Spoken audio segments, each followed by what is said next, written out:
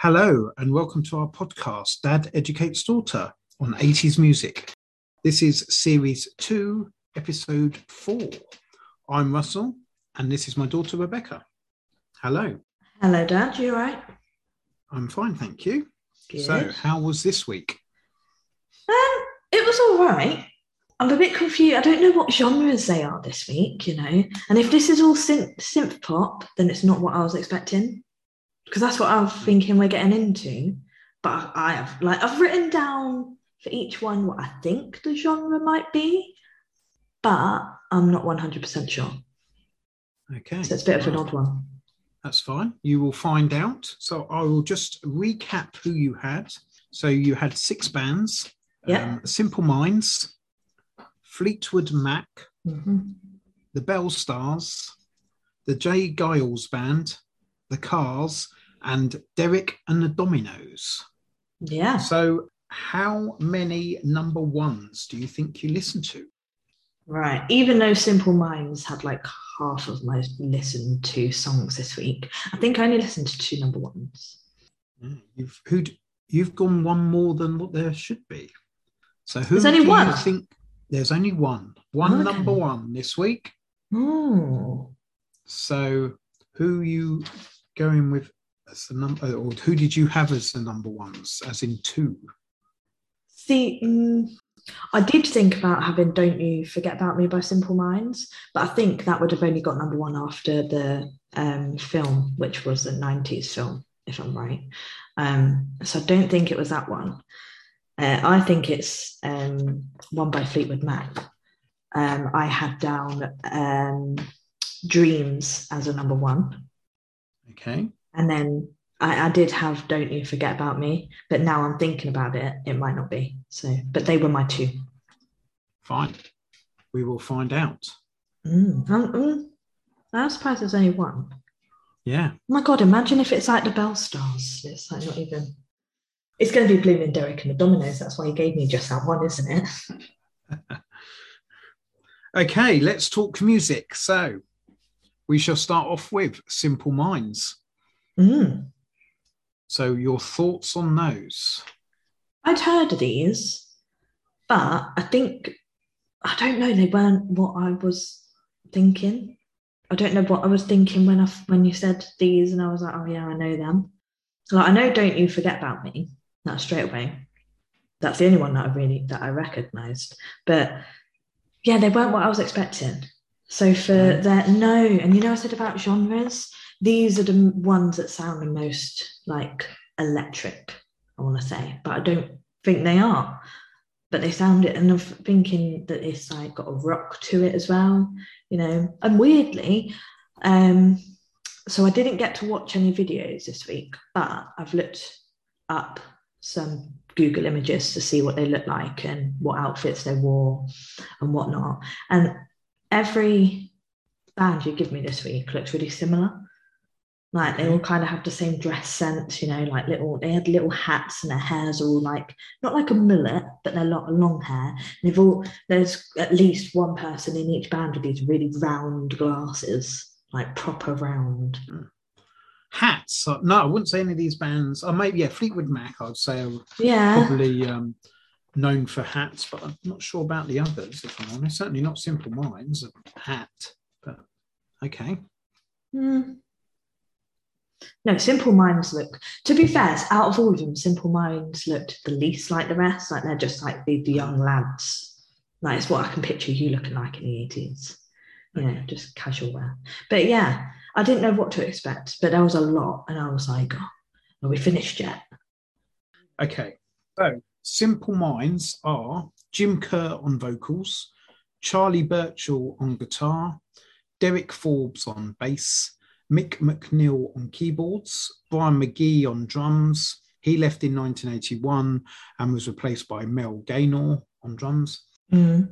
And Forbes was replaced by John Gibbon on bass when he left. Right, okay. Okay, they were formed in 1977 in, any ideas? Just because there's a song, Belfast? Glasgow, Scotland. Oh. I was only going. And they are song. a new wave art rock synth pop band. Okay, so I was right with the electric synth pop and rock. I forget about new wave. I still don't really get what new wave is, but. So Jim Kerr and Charlie Birchall have been the only ever present members. Brian McGee, as I say, he left in September 1981, citing exhaustion due to the band's constant touring. And he went on to join Propaganda. What, so he just went to another band? Yeah. No, I don't think straight away, but he eventually joined Propaganda. Okay. So were Simple Minds big then, if they're always touring? And they might, like, with all of this music as well? We'll show how big they are when we carry on with what I've got to tell you. Oh, all right. Jump in the gun. So in 1982, Simple Minds left record label Arista and signed to Virgin. And that's when they started to see their commercial success, including breaking into the US market, where their song Don't You Forget About Me was used in the 1985 film The Breakfast Club. And the song became their only US #1. The Breakfast Club that old? Why did I think it was a 90s film? 1985. It was a 90s film. Shows how much I know, doesn't it? So, just to show how big Simple Minds were, they were the first band asked to play at Live Aid in Philadelphia. Oh, so not the actual Live Aid? Well, there was the one in Wembley and there was also the one in Philadelphia. Right, okay. And they were the first band asked to play in Philadelphia. Right. Now, when you think of the American market, they still went for an international, not an American-based band as their first point of call. This was to be Gibbons' debut with the band after Forbes was dismissed for missing or failing to turn up for rehearsals. Oh, so Forbes was dismissed. He was and replaced by Gibbons. Oh. Jim Kerr, the lead singer, he was married to Pretenders lead singer Chrissie Hynde. They got married in 1984. However, they divorced in 1990. They have one daughter. Kerr then married to Patsy Kensit, lead singer of Eighth Wonder and an actress.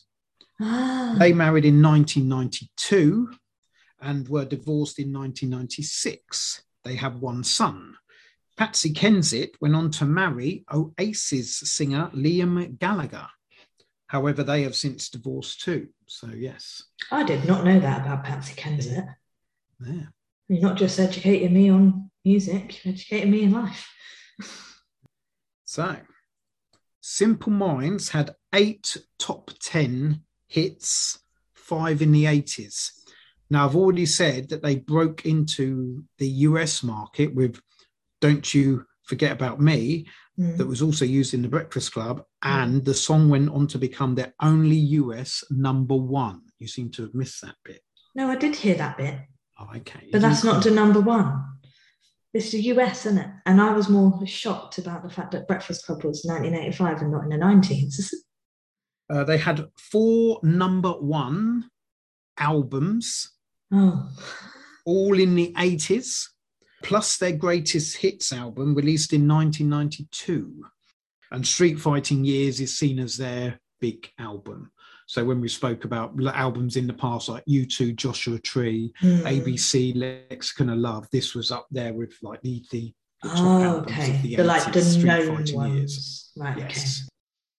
Anything else you want to go through? No, there was just a bloody lot of these, weren't there? There was. I get it. They're quite big. Yeah, and they were, I thought I'd written it down, they were big, they were known as a big live arena band. And hence, obviously, being up there for wanting to get into, well, one, the exhaustion, obviously, because they're touring, but also, obviously, being asked to be at Live Aid Philadelphia. Yeah, that's true. Yeah. You want to get someone that knows what they're doing, I guess. Yeah. But they're not big enough to be one of the big 4. I always find that shocking when, like, you're talking and you're talking about how big a group is. I always get shocked that they're not Yeah, but they were not classed as a big four as in commercially wise. I mean, there's a different thing going out touring, have it, Mm, you know, that's about live music. And I suppose even Queen you can put in that category. But yeah, whereas the big four, as in Wham, Duran Duran, Spandau Ballet, and Culture Club, were about chart success, you know, through their videos and what have you on MTV and, you know, gaining the popularity that way. yeah, So it's that's a big true. difference, I think, between the commercial side of it and actually the live. I mean, anyone, let's be honest, in the 80s could have gone out, made a video, pretty much put a record together if you had the know-how. But it's quite something else to sing live, I think, in front of an Yes. audience. So why are the big four more known? I know because of commercially, so you hear about them more. But surely it's more like it's more amazing to be like Simple Minds and be really good at live because you've Yeah, just but said they're it. only Anyone could singing go and do live what. to their fans, aren't they? There's a difference between singing live to your fans to being on the telly where loads of people are listening to you on MTV. Yeah, that's true. But I think I'd prefer to be better live than to just Yeah, do and something that anyone can they do. were a big group of the 80s, but just not. Like I commercially. wouldn't even probably say they were in the second string, you know. And as you'll see, there is plenty of other bands like Simple Minds, and we've had Mm. some already. You know, ABC with all their, you know, they weren't a big band. No. Well, yeah, that's what I mean. Like, I can't think of who, but there has been others where I'm like, why are they not part Yeah, of the big four? you know, Eurythmics last week. Mm. Yeah, that's true. So yeah, okay. Well, let's see then where their singles charted. Yeah. So 1982, Promised You a Miracle. Which was my favorite, by the way. Okay. Literally, it's the first song I listened to for the whole week, and it's up It there. actually charted twice. Oh, So okay. 1982, it came at number 13. And then in 1987, they re-released a live version, and that got to number 19. Oh wow, that's all right, isn't it? So yes. Then again, live versions. I hate live versions of things. Uh-huh. 1982, the Glittering Prize. What did you think of that? Not much to that one. It's just kind of like, especially after Promised You a Miracle. So I don't know. It just weren't anything that was grabbing me in. It's just a song. It got to number 16. Okay. 1982, Someone Somewhere in Summertime. That one was slow starting. Had a nice good beat to it though. I liked and that's when I realised, yeah, I'm really listening to a bit of electric or like the synth pop because of that one. Nice beat to it. That got to number 36. Really? That was actually their worst song as far as chart success of what you listen to of theirs. Did I like it? 1983, Waterfront. Oh, this one was just very instrumental. Weren't really a fan. Bit too much for me. Number 13. Really? Yes. 1984, Speed Your Love to Me. That one was all right. It was a bit fast paced. It got the beat up a bit after having like the instrumental gave something back. Wasn't that great? But not impressed by that. No, no. Number 20. So as you can see, they're not getting any top 10. So No, whereas if they're it was not. Wham, Duran Duran, you'd see top 10s. But isn't it weird that their albums did really well, Yeah, yeah. but their singles aren't now? 1984, Up on the Catwalk. Oh, this one was catchy. This one got like between Promised You a Miracle and then this one. I didn't really like any of the ones in between, but this one got back. Okay, and that got to number 27. Why do I like all the bad ones? 1985, from the film of that same year. Well, this is going to be The the number Breakfast one Club. then. So we'll Don't You Forget About Me. Yeah, well, it's What a do you think of classic. that? It's a classic, and I knew it, so I was singing along to it. It's going to be the So it number got to one. number one, as I've already said, in America. Yeah. It did not get to number one in over here. Who was number one when that? It didn't even get into the top 5. Really? It got to number 7. But that song is like so, I don't know. It's just such a good song. Like it's even used in Pitch Perfect. So like a more up-to-date film. They sing it in Huh? there. So I'm quite shocked, to be honest. Oh, so was that the film you were thinking of? No, I knew about Breakfast Club. Oh, Not that uneducated. No, Pitch Perfect's like in the 20, like that's really recent. 2010, I want to say. so the chart looked like then. So as I say, number 7 was "Don't You Forget About Me." Yeah, who beat Number it? 6 was "One More Night" by Phil Collins. Okay. Number 5 was "I Feel Love" medley, Bronski Beat, and Mark Almond. Oh, Number 4, "Na Na Na Na 19" by Paul Hardcastle. right. Number 3, "Everybody Wants to Rule the World" by Tears for Fears. Number 2, "We Are the World" by USA for Africa.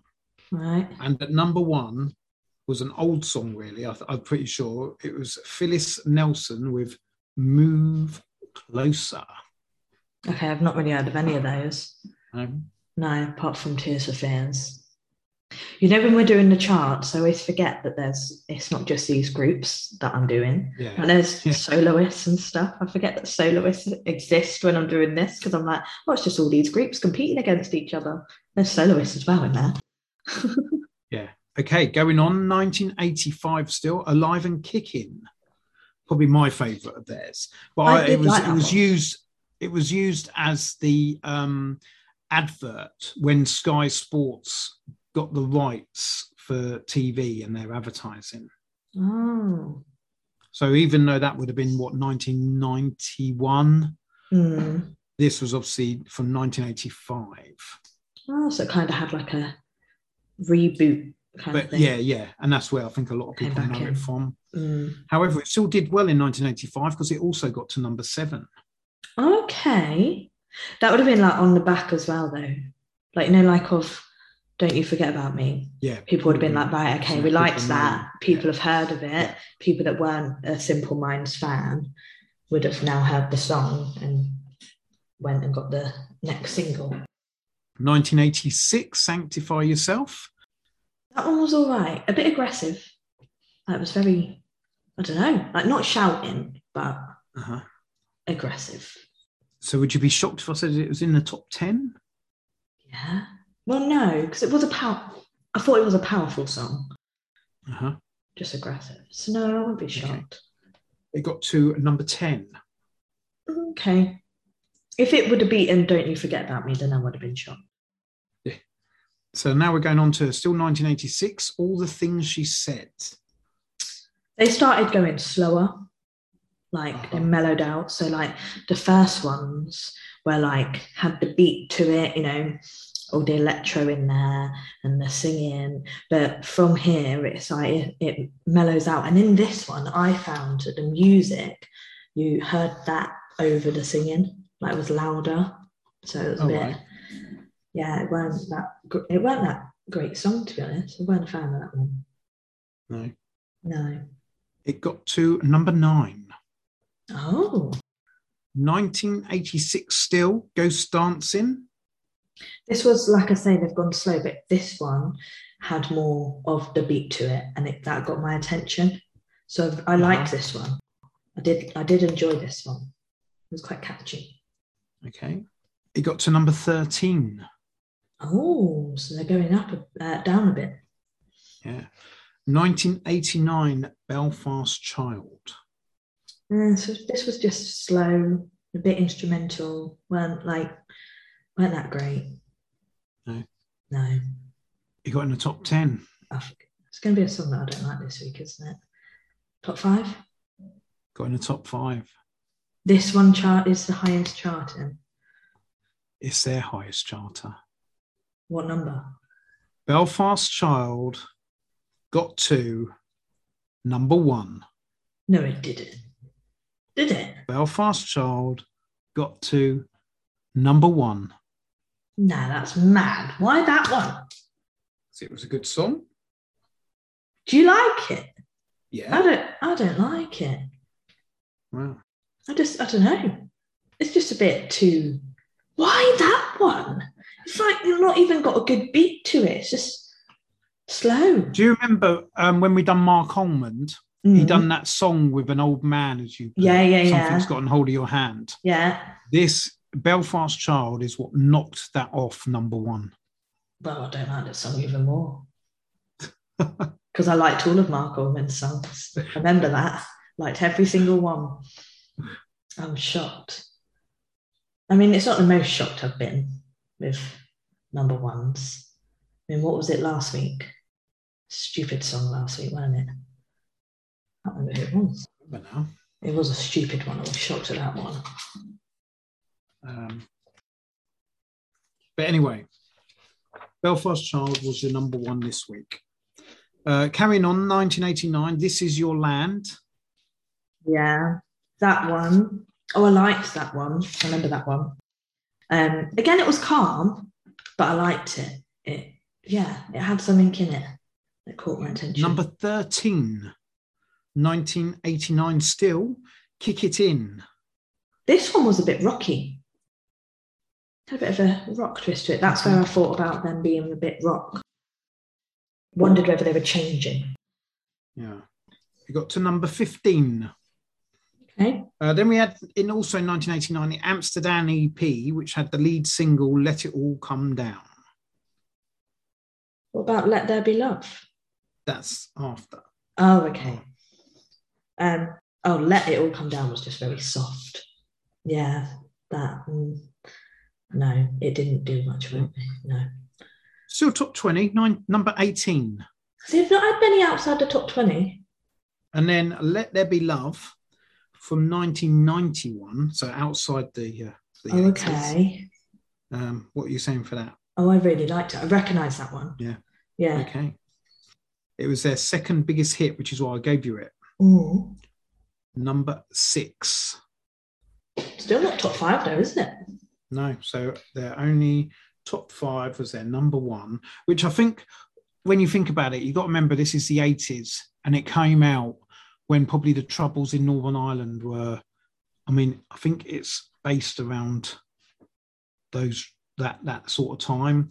Yeah. Hence, obviously, Belfast Child and the music, you know, what it's about when you listen to the lyrics. Yeah. And so I think you've got to remember, you've got to also, although you might not like the song or it's too, you know, it's not it's meaningful, up tempo and what have you. It's what it meant at that time and why people were buying it. And I'm pretty sure I should have looked into it more, to be honest, but I think you'll find it was based around the troubles of Northern Ireland and what was going on in Belfast at the time. Oh, okay, I'm with you. All right, that makes it a bit different, I guess. But yeah, if you're playing them now, which is what this is all about, I don't think that would hit well with the now. Sure. Yeah. Okay, so that was Simple Minds. Yeah. We shall move on to Fleetwood Mac. Yes. Now, I didn't realise. So I've heard of Fleetwood Mac. I mean, obviously, Go Your Own Way. But I recognise a lot more than just that, you know. When it was playing, I was like, oh, I know this. So, and what I really like about these is that they change up with who's singing because they've got females in the group as well as males. It's not every song is both of them singing. It's every song you might get the female or you might get the male or they might do it together. And I like that. It gives them that little bit of a different edge to it all. Yeah, no, I agree. Really enjoyed that. But again, with these, I didn't know their genre, so I went for rock, pop, and I feel like there was a bit of a country in there. Okay. So Fleetwood Mac were Mick Fleetwood on drums, John McVeigh on bass, hence Fleetwood So Mac. Were they the founders then? Yes. Right. Christine McVeigh on keyboard and vocals. Married or siblings? We will come to that. Oh, okay, all right. Stevie Nicks on vocals. Stevie Nicks went solo, I'm guessing, because I know Stevie Nicks. Do you? Well, not personally. Okay. What do you know about them? Well, they're a singer. Okay. You don't know it anymore. Oh, for goodness sake, you're asking me, aren't you? Well, bloke or woman? Woman. And Lindsay Buckingham, guitar and vocals. How many women were there? 2. So who were the women? The last one you just said, and Stevie. Not Christine McVie. Oh, yeah. No, but there's only 2. There is only 2 women in there. Yeah. 3 men, 2 women. Well, I know Stevie Nicks is a woman. So Mick Fleetwood, John McVie, Christine McVie, Stevie Nicks, and Lindsay Buckingham are the main 5 of Fleetwood Mac. Okay, well, Lindsay's going to be a man. They were formed in 1967 in London, England, and they are a pop rock, soft rock group. I'm doing all right. I got the rock on the pop. Yeah. So who are the men and the women then? So they were formed, as I say, in August 1967. The founders were Mick Fleetwood, Peter Green, and Jeremy Green, with McVie, as in John McVie, joining in the September because he wasn't available in August. Okay. They were originally a blues band. So that might be where I can hear the country or whatever. And scored a UK #1 hit with Albatross in 1968. Okay, right, okay. So they had a #1, 1968. Yeah. John McVie married Christine Perfect, later obviously become McVie. Why didn't she keep that surname? In 1968. Right. And she was from the band Chicken Shack. Okay. And best man at their wedding was Fleetwood Mac founding member Peter Green. Oh.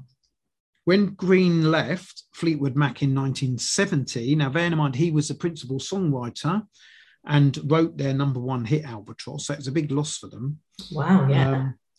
They had several temporary members, and then John convinced Christine to join permanently in 1974. So she had been doing work with them as backing vocals. Right. And within a year after that, Stevie Nicks and Lindsay Buckingham of Buckingham Nicks. Oh, so they were like a group together. And they joined as well. Right, okay. However, in 1976, John and Christine had divorced. Oh, why? I don't know. I didn't know them personally to know what was going on. But they did. Right. But like, I suppose with ABBA, they continued. I was going to say, they obviously continued. In the band. Yeah. So Stevie Nicks is American, and she was romantically linked with Lindsay Buckingham, and they were as in a partnership since 1966, and then they parted ways in 1976, which coincided with John and Christine divorcing. Wow. And Stevie Nicks had a brief affair or brief romantic, whatever you want to, partnership with Mick Fleetwood. Oh God, so they're all just getting with each other now. In 1977. And she was also linked to Eagles' Don Henley. So the Eagles were another big 70s band. Right. And she was linked to Don Henley from them. There was talk in 2007 of Lindsay Lohan doing a film about Nicks's life. Oh. However, Nicks told the press when questioned that if anybody made a movie about my life without my permission and my involvement, and regarding Lohan, so she wanted, obviously, it wasn't going to happen. She wanted to be involved, involved with it. Yeah. And regarding Lohan, she said she needs to stop doing drugs and get a grip. Then maybe we'll talk. Oh. So that was in 2007. I think if there was going to be anything to happen, it would have happened by now. Doesn't look like it's going to happen then, does it? No. So the addition of Buckingham and Nicks was the turning point for the band. So obviously they lost Green. As I say, he was their principal songwriter. Yeah. I mean, if I go forward in the late 60s, early 70s, they had a number one with Albatross, as I've already said, Yeah. in 1968, and they had three number twos with Man of the World, number two in 1969, Oh Well, also number two in 1969, and Albatross re-released in Oh, 1973, and they were okay. all written by Peter Green, who left. Okay. So you can see So how, you can see the influence he had. So then yeah. they got Buckingham and Nicks, and obviously Christine McVie, but having Buckingham and Nicks was the turning point. As their 1977 album Rumours, which again is up there as far as Oh, okay. Is that big another? albums Right. albums that people would say you must own. Yeah. It saw global success with 4 top 10 singles off that album alone. Okay. And is that one that Peter Green would have written? No, he'd left. So That's this what I'm is saying. So this is right. Yeah. I'm with you. mainly Stevie Nicks and Lindsey Buckingham. Right. Okay. So the album Rumours saw global success with 4 top 10 singles, and the album has sold over 19 million copies in the US alone. Oh, wow. With a total of 40 million copies worldwide. Jesus. Meaning it's the 8th best album for sales ever. And only 10 albums, out of all the albums ever sold, only 10 albums have sold over 40 million. So it's a big one then. It's a big album. Wow. And as I say, obviously, it was what year was that? On it, and it had 1977. So that's not even any of the songs that I've listened to. No, so when you think, I think you did. I think I gave you some. So when you think that Buckingham and Nicks joined in 1976, yeah, and then suddenly a year later they've got this massive album with 4 top 10 hits. That's mad. And obviously with Stevie Nicks being American, it put them on the map in America as well. Yeah. Wow. So they were big then. Yeah. So Rumours, the album, won American Music Award for album, which is the equivalent of a Brit Award. Yeah. It won a Grammy Album of the Year. Wow. And it won the Juno, which is the Canadian equivalent, for Best International Album. Oh, wow. So that's got some awards on it. Yeah. Belt there. Now, Lindsey Buckingham, he was fired from the band in 2018 following disagreements around touring and what songs they should play. And Buckingham then filed a lawsuit against the band in October 2018, and that was settled in December 2018. So at the end of it, it was quite amicable. Yeah, well, no, not amicable. Acrimonious. Acrimonious. Oh, word. It wasn't good, whatever the word is. So yeah. Why did he decide to sue them so much later? When did he get kicked out?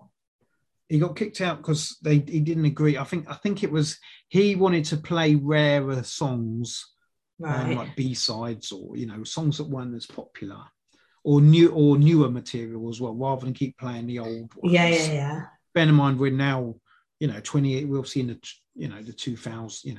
It was 2018, so I'm guessing it was around then. Obviously, they didn't want to do that, and they got rid of him. But I think that lawsuit has probably, cut ties as far as Buckingham and Fleetwood Mac go. But I'm like, that's in 2018. Yeah. So that's quite a while after, isn't it? Yeah, that's what I'm saying. Well, why did he decide to do it then? That's what I want to know. Why didn't he sue? Because they were going to obviously on tour. Obviously got back together. We're going to tour. Or got back together, they'd obviously never split up, but they'd gone on hiatus. Yeah.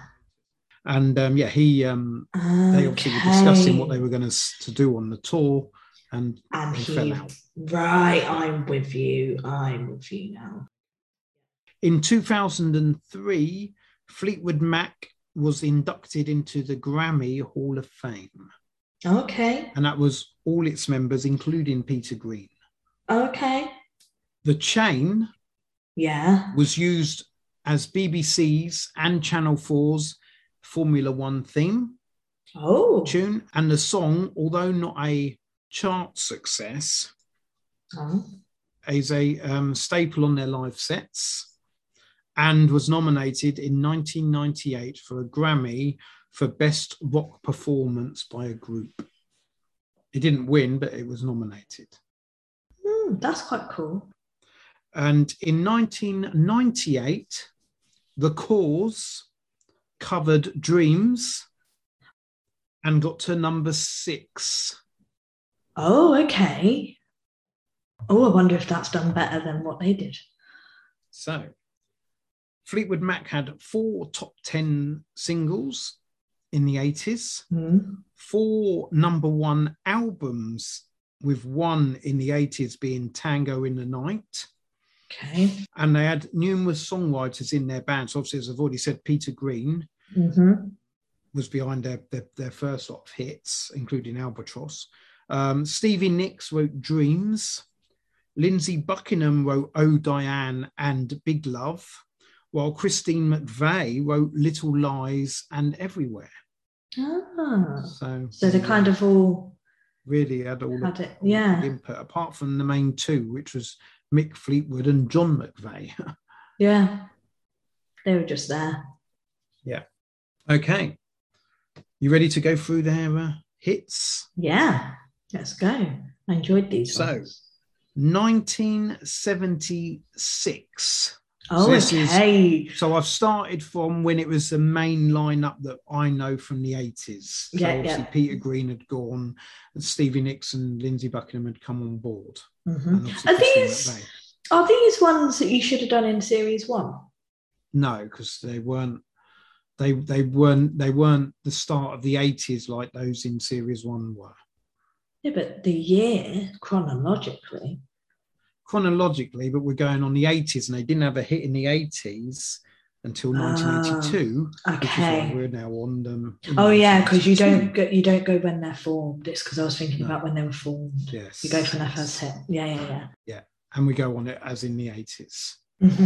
So, Say You Love Me, 1976. What did you think of that? This one, it was all right. I think this was one of the ones of theirs that I didn't like, but it was okay. It was just compared to what I'd been listening to with Simple Minds. As much as Simple Minds got chilled out towards the end, this one was a lot more chilled out. Like, you can tell that they're more about the singing in this group, but it was all right. Okay, they got to number 40. Oh God. Yes. So bear in mind, they've had ones, and as I said, they've had a number 1, they've had 3 number 2s. Peter Green's left, and then suddenly they're now at number 40. That's crazy. So then in 1977, Go Your Own Way. Oh, I knew that song. I said that, but it's just, I don't know. It's just a good song, isn't it? Gets you going. Feel good, in a way. Number 38. You're joking. Number 38.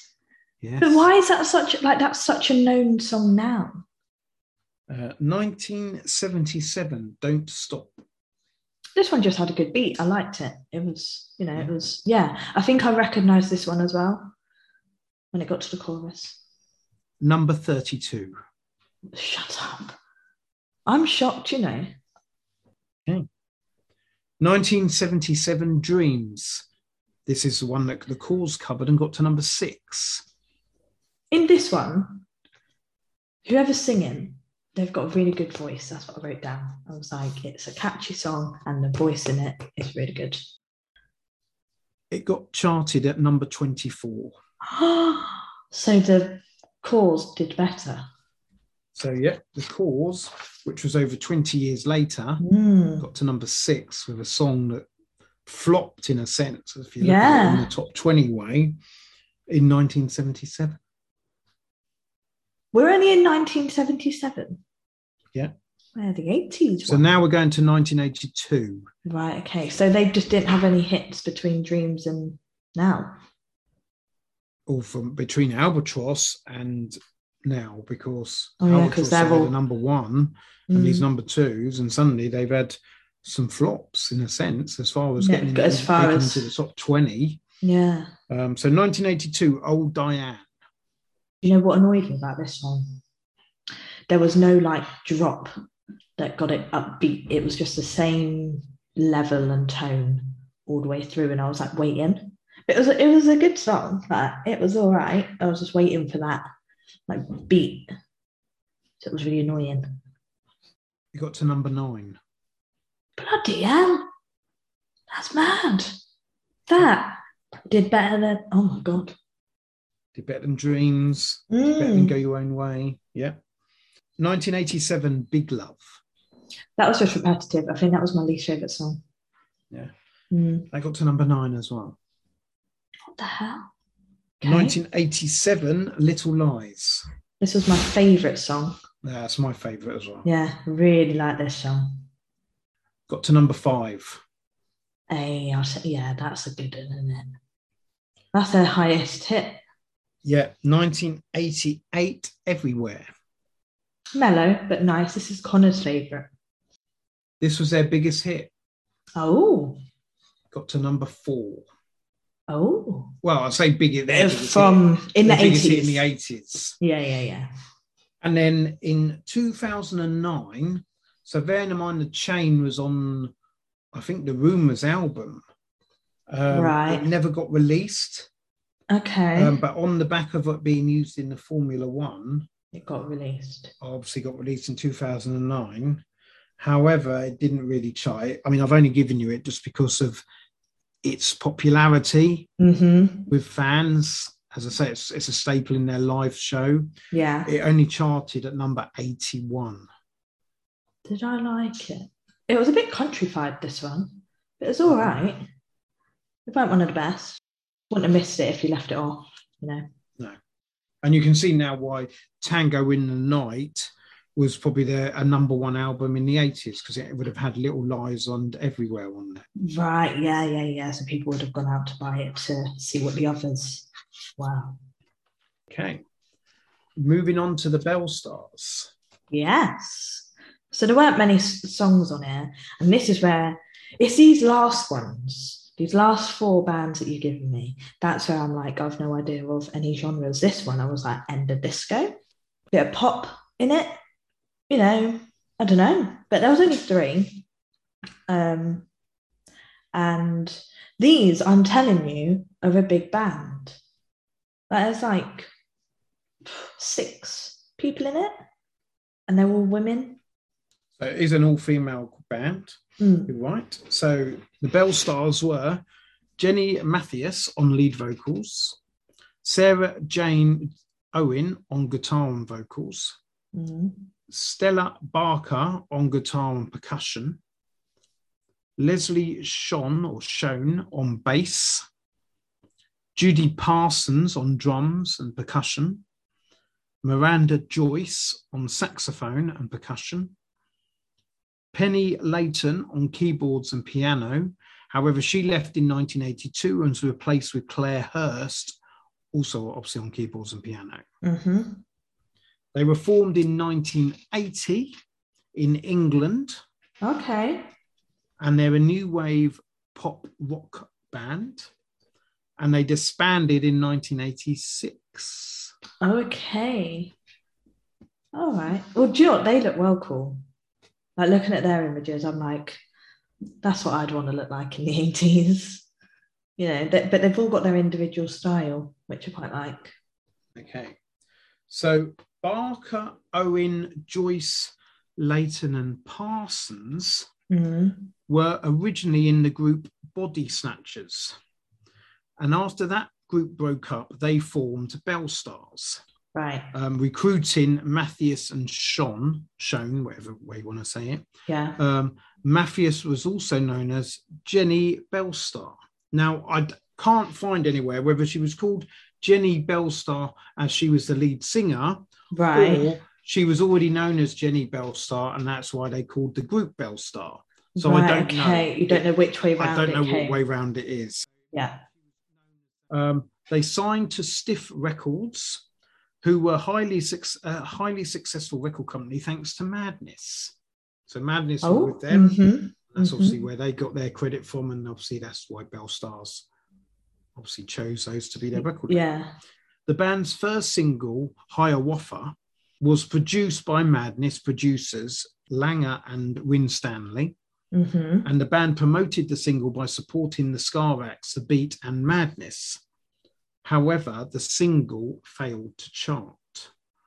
Why? Then in May 1981, the band opened for The Clash on their tour of Belgium and France. So they're kind of getting their way in, aren't they? Yeah, and then after their second single, Slick Trick, failed to chart. That's when Penny Layton, the keyboardist, piano, left the group and was replaced by Claire Hurst. So obviously, you know, that she felt they just weren't going anywhere. So then the Clapping Song, which was a remake of the 1965 hit by Shirley Ellis, obviously put them on the road to stardom. It's not even an original. No. And then Sign of the Times, which was produced by Loose Ends, a production company managed by Pete Waterman before his Stock Aitken and Waterman fame, obviously put them well and truly on the map. They have got one top 10 hit and one top 10 album. Okay, so after all that struggle, they ended up bringing themselves in. But I mean, they still didn't get many hits. Yeah, through a not even original, but they still didn't even get that many hits. So they weren't that, you know, they didn't really last. Not really. I think they were just a bit before their time. When you think of who Stock Aitken and Waterman then later had with Bananarama, that could have been that. If you think about it, you know, with having Pete Waterman involved, if you know, it was as he was starting out, so he probably learned a few things from being with them. But obviously, if they were a bit later, Bananarama could quite easily have been the Belle Stars. Okay. I suppose it's just about that, you know, so it's like just, anything. But then in life, it's all about being in the right place at the right time. And I suppose the Belle Stars weren't. They had Peter Waterman at the beginning of his career rather than at the peak of his career. Whereas Bananarama, they had him at the peak of his career. You know, same with Kim. So yeah. Okay, so yeah, it does make a difference, but you don't know. It's just that risk taking, isn't it? In this, yeah. You can only go with what you got at the time. Yeah. So they had 3 songs, as you say, or 3 hits. So 1982, the Clapping Song. What did you think of that? That was my favourite. I absolutely love it, and I know, like that you said, it's an original, but I think it's great. Not an original is what I was meant to say. Yeah. I think it's great. It's catchy, but it's like simple, isn't it? Like it's just to the point. I don't know. It's really nice. I like it. My favourite. It got to number 11. That's not bad. After all their flops. Yeah. You take that. 1983, Sign of the Times. That's a repetitive song. It's got an all right chorus, like, you know, it's catchy. So, as I've already said, they got one top 10 hit. So that tells you this is in the top 10. It got to number 3. Really? It was a good song. I prefer the Clapping Song. And then 1983, Sweet Memory. This one had a change of tone. So this wouldn't surprise me if it did worse and they started declining again. Because this one... Number 22. Yeah, that don't surprise me. It's gone a bit down. Okay. So that was the Belle Stars. Yeah. Short and sweet, a bit like their career. On to the J. Giles Band. Yeah, got to really think about that. I have no idea what genre this is because they're two, like you only gave me 2 songs, but their 2 songs are both different from each other. So there's no like dead certain what they're like. That was a bit of a hard one, especially like when you only have 2 songs as well. It's like, I don't really know. Okay. So the J. Giles Band were John Giles on guitar, Peter Wolf on vocals, Danny Klein on bass, Stefan Blad on drums, Seth Justman on keyboards, and Richard Solwitz, also known as Magic Dick, on saxophone stroke harmonica. They were formed in 1968. Now, where do you think they were formed from? Oh, they look British when I look at them. Okay, they were formed in Worcester, Okay, that's a new one. Massachusetts, US. Oh, well, what would you do that for? We have a Worcester. So they were American. American. They look British. And they were very big, evidently, in Chicago, which I think is part of Massachusetts. They were a blues rock band in their early career, Right. and a new wave band in their latter career. Okay, so they started off changed. as a rock stroke blues rock, and went into the 80s new wave. So they changed with the times, kind of thing. Yeah. Okay. So they were originally named, now you'll love this one, Oh, go on. Snoopy and the Sopwith Camels. What is that? Why? I don't know. They obviously didn't do very well because they changed their name. They then became known as the J. Giles Blues Band, later dropping the word blues. How would you feel if you were in a band and that band was named after someone that you were in? Because I'd be like, well, what about me? Where's my recognition? It's not just all about you. Because that's what it is, isn't it? Because I'm guessing it's named after, it's because of that John Giles. Yeah. Weird. I find it weird when people do that. It's like, you're probably going to say this Derek and the Dominoes later. Derek was the main guy and the Dominoes were backing singers. But I suppose it's no different to Gary Newman changing the Tubeway Army to just Gary Newman. Yeah, but at least he had the decency to go solo along with it. Well, they were still his band. Yeah, but they were able to go and do other jobs. They weren't tied to him. So they were commercially, as in J. Giles' band, they were commercially at peak in the 1980s. Right. And they disbanded in 1985. So, as I say, they were formed in 1968. And they were at their peak in the 80s. With 2 songs that made it into the top 40.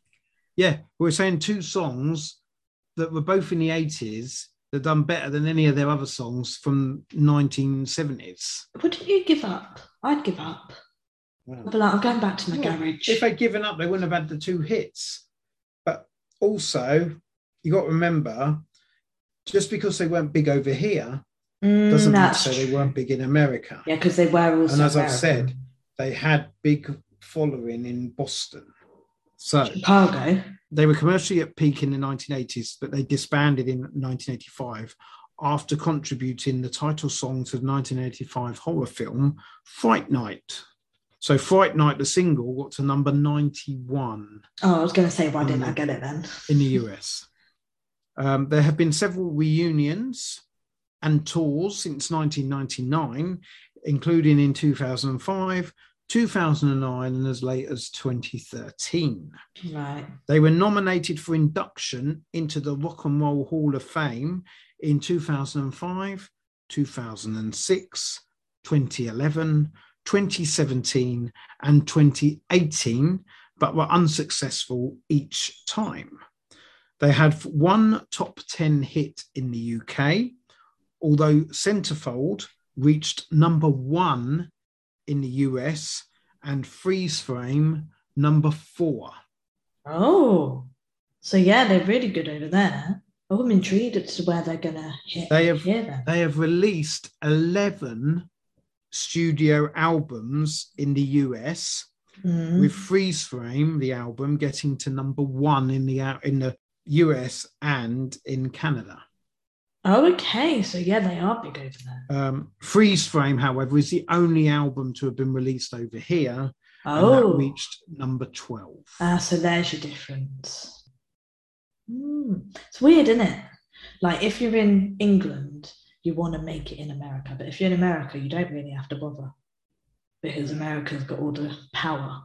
Yeah. And it proves when you look at like these. So going on to their 2 songs. Yep. 1982, Centerfold. That was my favourite out of the 2. It's like an Irish jig. sound. Like I want to tap my foot, Uh-huh. and I feel like I could do some Irish jig, but they're nothing to do with Irish. So I don't know why I got that, but that's what I got from that music. But I liked it. And that got to number 3. Oh, okay. But that was number one in America. Yeah. Right. And then Freeze Frame, also from 1982, got to number 4 in America. Yeah. What did you think of it? I don't think there was much to it. Yeah, there weren't really much there. So you're probably like most Brits then, unlike the Americans who obviously liked it, because it only got to number 27 in the chart over here. Yeah, I agree. It weren't bad, it just there weren't much there. Like, it weren't anything grabbing my attention. Okay. So moving on from Snoopy and the Sopwith Camels, we will go to the Cars. Bloody hell. Snoopy and the sock. It's the sock whiff. Sock whiff. Sopwith. Oh, not like a sock. No, Sop, S-O-P. Oh, that makes it less funny. I thought you were saying sock. Anyway, moving on from the J. Gales band that were originally known as Snoopy and the Sopwith Camels, we will move on to the Cars. Okay. So what did you think of the Cars? I don't really know. All the songs are a bit different from each other. They're a bit power ballady, I want to say, but then not all of them. Like, I don't know. They had a bit of instrumental. They had a slow one. They had one that was really powerful. And they had one that was just, I don't know.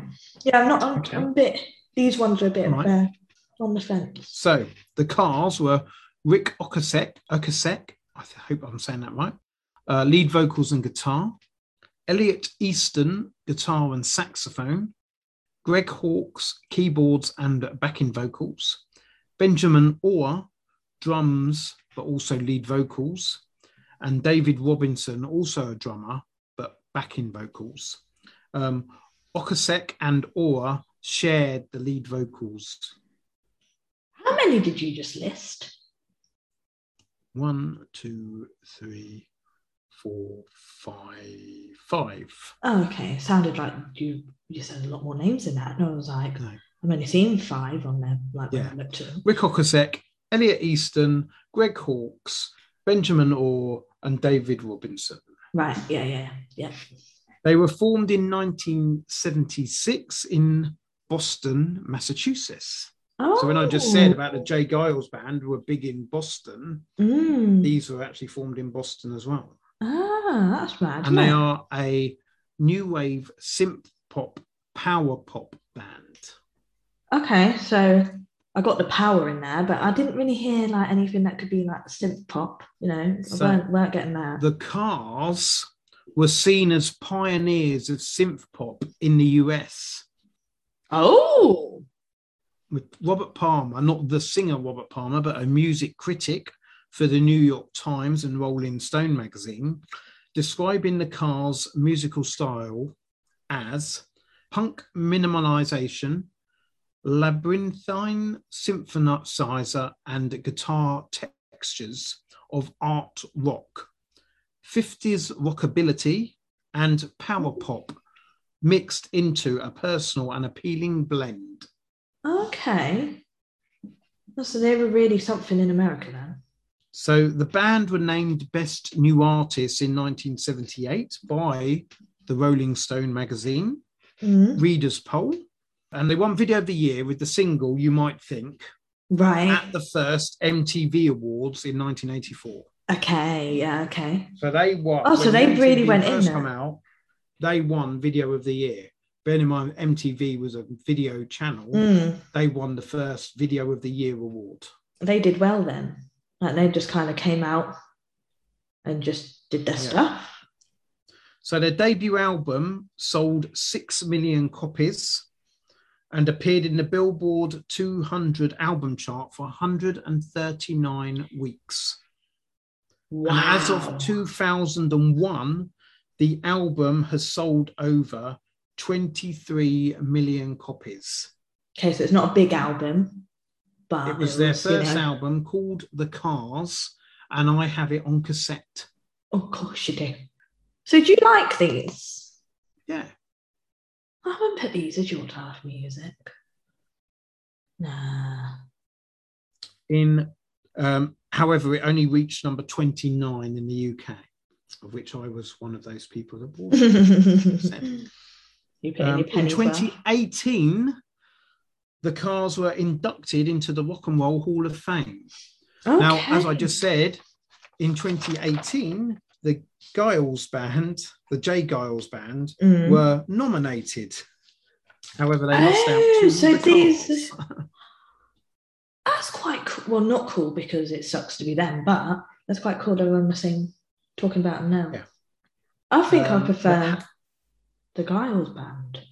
Yeah, there you go. Yeah. Having disbanded in 1988, they reunited to perform at the induction ceremony.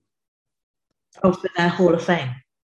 Yeah, and It was to be their last performance, as Rick Ocasek died on September the 15th, 2019, of a cardiovascular disease or heart disease. Oh, so it was like meant to be then, doing their last one as a celebratory, for themselves. They had 3 number ones in the rock US chart. Right. You might think in 1984, Magic in 1984, and Tonight She Comes in 1985.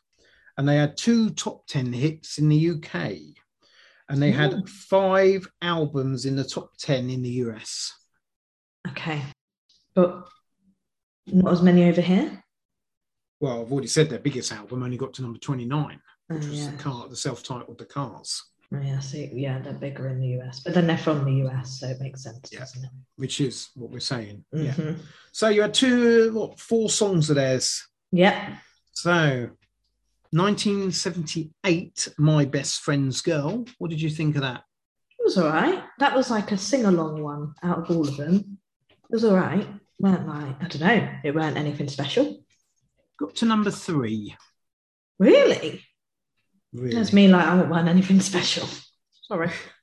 1979, Just What I Needed. That one was very instrumental, but it had a really catchy chorus. So I liked that about it. I liked the chorus a lot. Got to number 17. Okay. 1982, Since You've Gone. This one, I think, was my least favourite. It was quite slow and just that bit repetitive. It weren't really, for me, that one. Got to number 37. Okay.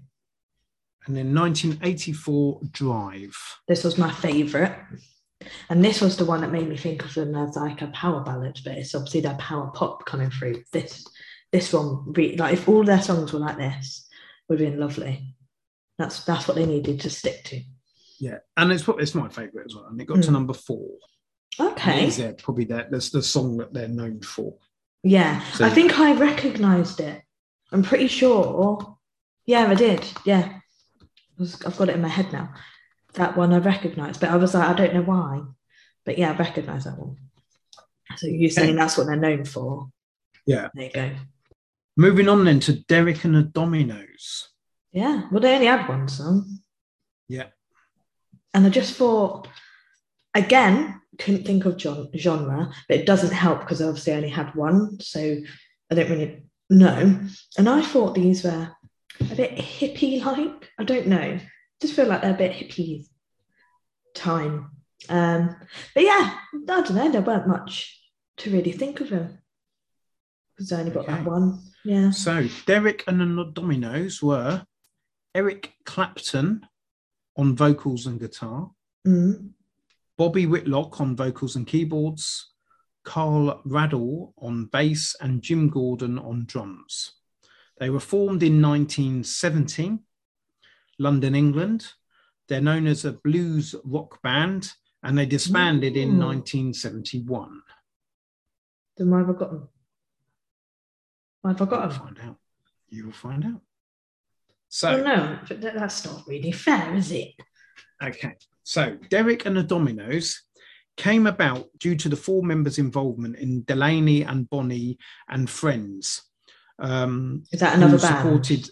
Yes, who supported Blind. So it was Delaney and Bonnie, and they had backing groups, which is the And Friends. Mm-hmm. They supported Blind Faith, which was Eric Clapton's short-lived supergroup with Steve Winwood on a US tour. Oh, okay. So he'd done in the summer of '69. Funny enough, a song by Bryan Adams. Summer I was going to say, I know that song. Yeah. While on tour, Clapton was drawn to Delaney and Bonnie's relative anonymity, which he found more appealing than the excessive fan worship lavished on his own band. The fact that they were not known. Yeah. Into shops and whatever, whereas Eric Clapton was well known, mm-hmm. obviously through Cream and that. So Clapton, now with his fellow Dominoes, toured Europe and the US between 69 and 70, this time as members of Delaney and Bonnie's Friends. Oh, so they became one of like the backing bands. Yeah. Right. However, disagreements over money led some members to leave Delaney and Bonnie, with Whitlock recalling that many difficulties with Delaney and Bonnie, with the couple having frequent fights, and described Delaney as a demanding band leader. Oh. So hence they obviously then became just Derek and the Dominoes. Right. So Clapton wrote several songs reflecting his infatuation with George Harrison of the Beatles' wife, Pattie Boyd. So Harrison was Clapton's best friend, and he joined Clapton as a guitarist on Delaney and Bonnie's European tour in December 1969. So obviously Eric Clapton enjoyed having them. Mm-hmm. He then joined them and even obviously spoke about it with George Harrison, and even George Harrison joined them on a tour. However, in his autobiography, Clapton said of the band Dominoes, "We were make-believe. Oh. We were all hiding inside it. Derek and the Dominoes, the whole thing. So it couldn't last.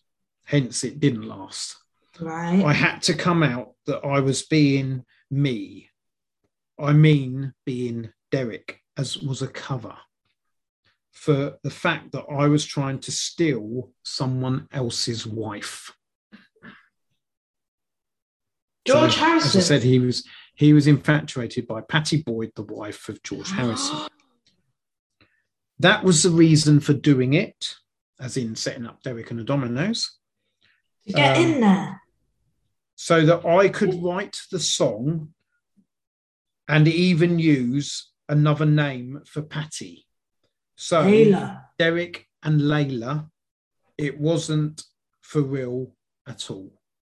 So the Derek and the Dominoes didn't really have a helping hell's chance because he'd only done it to try just to write these songs about someone he was infatuated with, which happened to be his best friend's wife.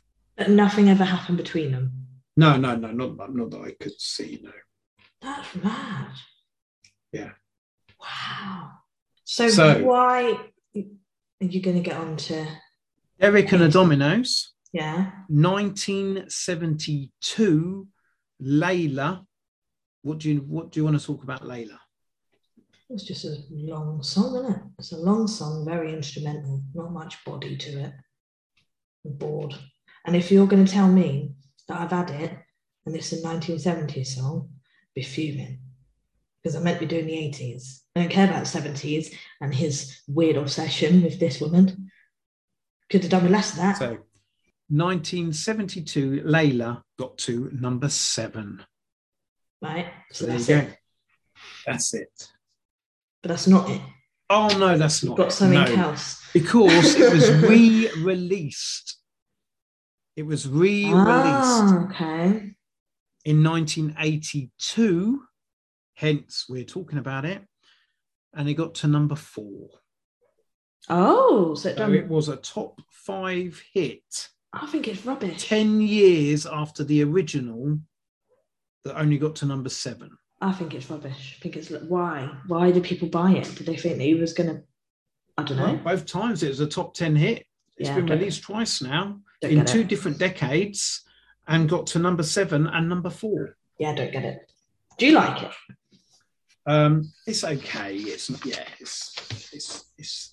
fine. It's a load of Obviously, I garbage. didn't know what it was about. Obviously, Yeah, now you know what when it's you about. realise that it was a very weird thing. But yeah, so that bombshell ends this week's podcast. I just think that's a bit weird. People in the 80s, well, this guy wasn't even in the 80s, but people back in your day.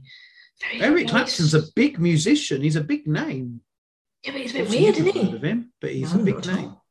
Well, it can't be that big. But it's like, He- this he isn't the is. first stalker that we've had. We've had other stalkers. Like, who was it that wrote a song about someone? Someone wrote a song about that woman. There's been loads. Was it true that was written about someone? Oh no, that was someone he found. He had a crush on, didn't he? Gary Kemp. Yeah. On Altered Images lead singer Claire Grover. That's it. See, another stalker. It's just a thing. Don't surprise me anymore. One of the Police's songs, their big song, that's about Every Breath You Take, is about a stalker. Yeah. Or something like that, I think, along those lines. So yeah. Yeah, remember that. See? So yes. Okay. Hit or miss? Wow. Let's start with Simple Minds. They were a miss. Really? Yeah, I'm not a fan. Not a fan. Ooh. It's just a bit too, I don't know.